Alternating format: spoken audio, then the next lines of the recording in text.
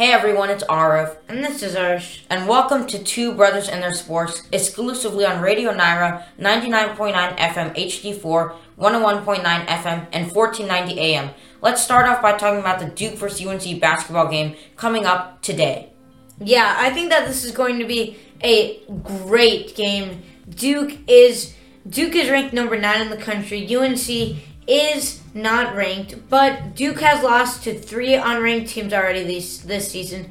And honestly, I don't know if it's going to happen again. If I had to choose, I'm probably going to say that this game is 50-50. I think that this game is going to be extremely close, and it's going to be extremely difficult to decide who wins. But I think that it's probably going to be Duke just because of the rating and because of their lineup. I mean, AJ Griffin, the disputable number 1 pick, Paul Banchero. Trevor Keels is supposed to go early in the second round.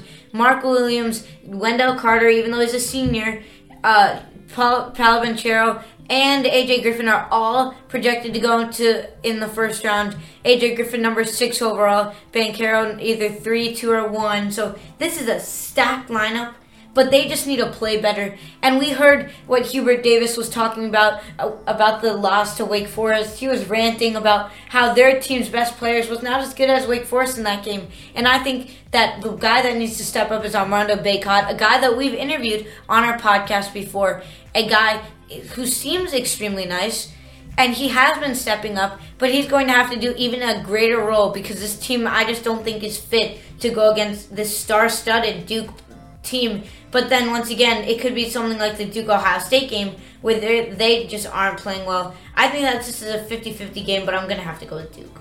Okay, I think this is going to be a very close game, and we've seen in recent history when Duke or UNC, it doesn't matter who, when one is dramatically ranked above the other, it really doesn't matter because no matter what, this game always comes down to, it's just the rivalry, and it always comes down to the final few minutes. It doesn't matter who's ranked, who's not, what team's better, what team has better players. It's just the atmosphere that elevates everyone, and it's basically an equal playing field. If you look at the stats for the all-time Duke versus UNC, basically their points, games, wins and losses are essentially equal. So they've been really, really even throughout the past few years.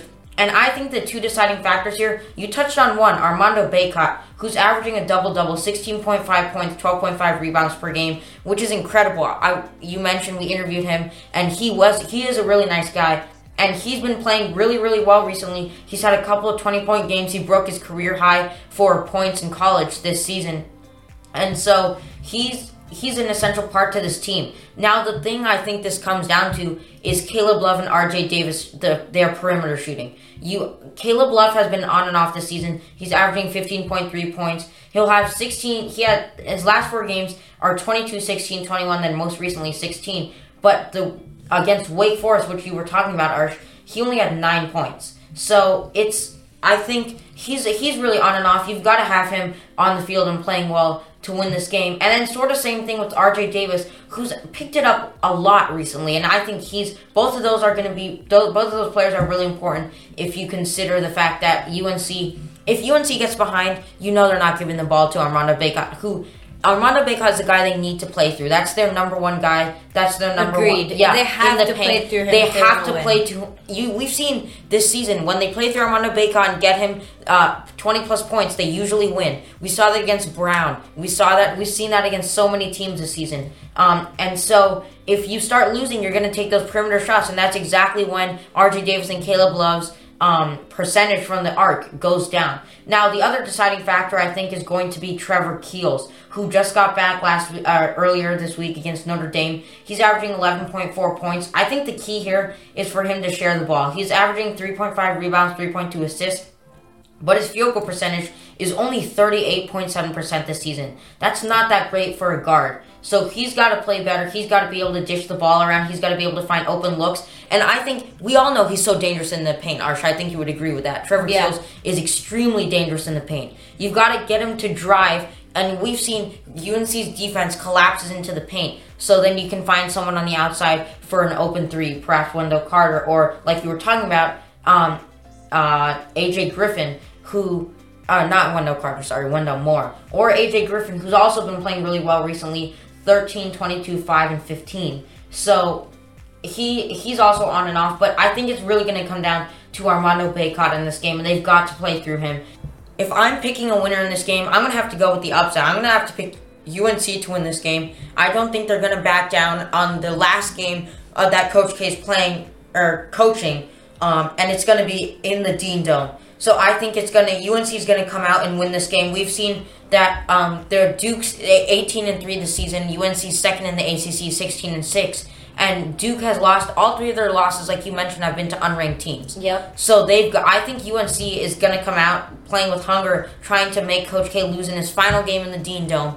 And I do think that UNC is going to come out with the upset.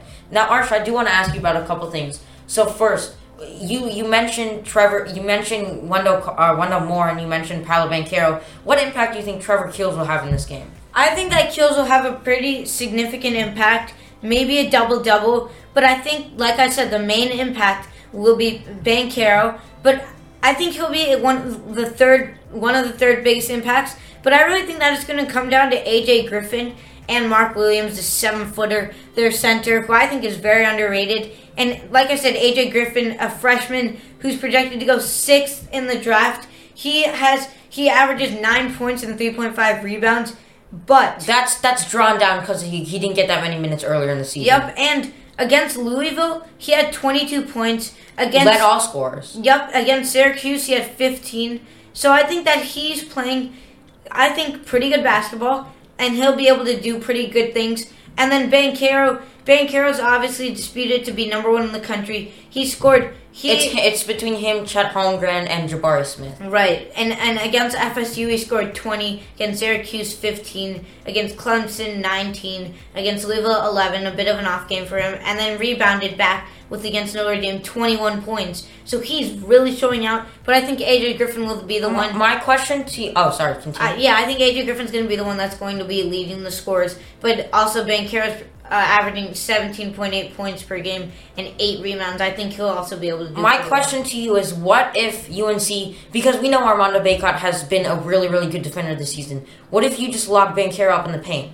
And then you have Bacot on Banchero in the paint, and then when Trevor Keels drives, you have Bacot there too. What are you going to do then? That's true. Bacot's taking both of them. What about the 7-foot center who's outgrown Bacot? What about AJ? Brady Manek. Right. The transfer. Yeah. For UNC. Yeah, but Mark Davis is tall, I believe. And AJ Griffin is going to be on the perimeter shooting 3 as lights out. I think his 3-pointer has not been bad. He's shooting 50% from 3. He's playing pretty well. I think Trevor Keels and Banchero will be able to get some shots at the perimeter, and that's not really what Bacot is. He's more of a paint defender. He is. So I think that paint player in general. Right. So I think that those guys, they're going to be able to attack the 3 game. Okay, and finally, one last question. If Duke's perimeter defense against 3-pointers has not been great this season, how do you think they're going to stop Caleb Love and RJ Davis in this game? I don't think that they will need to. I think that UNC will fall behind by a little bit,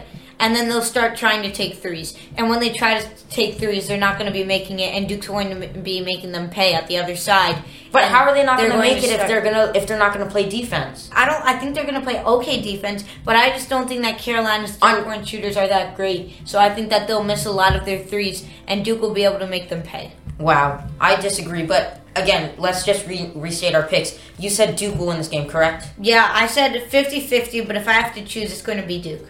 I disagree. I think UNC is going to upset here, and I think they're going to hand Duke their 4th loss of the season. Thanks for listening to Two Brothers and Their Sports. You can also listen on Amazon Echo. Just say, Alexa, play Radio Naira, and make sure to tune in next week for our Super Bowl picks.